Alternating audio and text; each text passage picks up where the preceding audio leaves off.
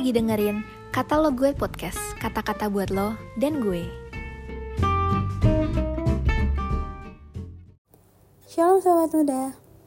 Hari ini perenungan firman Tuhan kita mengenai dibaharui dalam roh dan pikiran. Dari Efesus pasal 4 ayat 20 sampai 24. Yang berbunyi, "Tetapi kamu bukan demikian. Kamu telah belajar mengenal Kristus, karena kamu telah mendengar tentang Dia dan menerima pengajaran di dalam Dia menurut kebenaran yang nyata dalam Yesus, yaitu bahwa kamu berhubung dengan kehidupan kamu yang dahulu harus menanggalkan manusia lama yang menemui kebinasaannya oleh nafsunya yang menyesatkan, supaya kamu dibaharui di dalam roh dan pikiranmu, dan mengenakan manusia baru yang telah diciptakan menurut kehendak Allah di dalam kebenaran dan kekudusan yang sesungguhnya." Sobat muda, mari kita renungkan beberapa hal.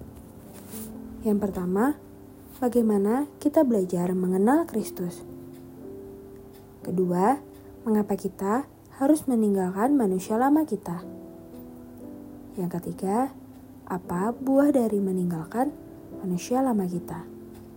Dan yang terakhir, apa yang dikenakan menurut kebenaran dan dalam kehendak Allah. Saudara-saudara, ada salah satu lagu rohani berkata, "Ku telah mati dan tinggalkan cara hidupku yang lama, semuanya sia-sia dan tak berarti lagi. Hidup ini kuletakkan pada mezbamu ya Tuhan. Jadilah padaku seperti yang Kau ingini." Saudara-saudara, ada salah satu lagu rohani berkata, "Ku telah mati dan tinggalkan cara hidupku yang lama, semuanya sia-sia dan tak berarti lagi. Hidup ini kuletakkan pada mezbamu ya Tuhan, jadilah padaku seperti yang Kau ingini."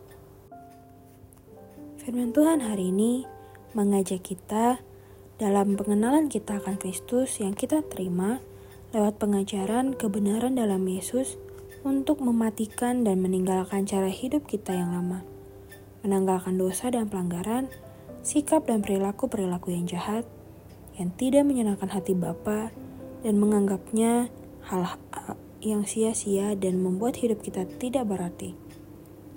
Dan buah dari meninggalkan manusia lama adalah pembaruan di dalam roh dan pikiran kita.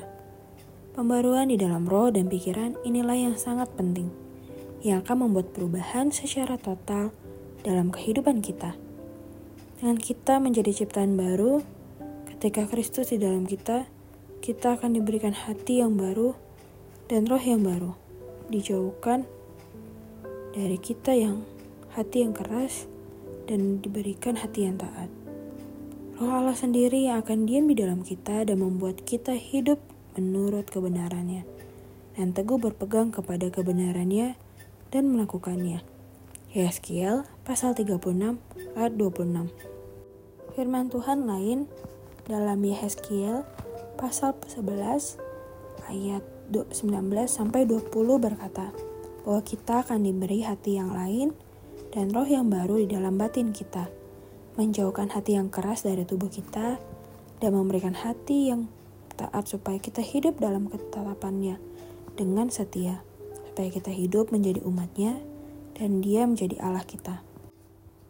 Jadi, marilah kita secara terus-menerus memberi diri kita dibaharui oleh Kristus sebagai pemilik tunggal hidup kita, sehingga kita dibawa ke arah keserupaan dengan Kristus, sehingga orang lain bisa melihat Kristus hidup di dalam kita, dan mereka juga mau mengalami Kristus di dalam hidup mereka, untuk mengubahkan mereka. Yang Tuhan Yesus memberkati. Apa yang saudara akan lakukan untuk terus-menerus hidup dalam pembaruan roh dan pikiran? Shalom, Tuhan Yesus memberkati.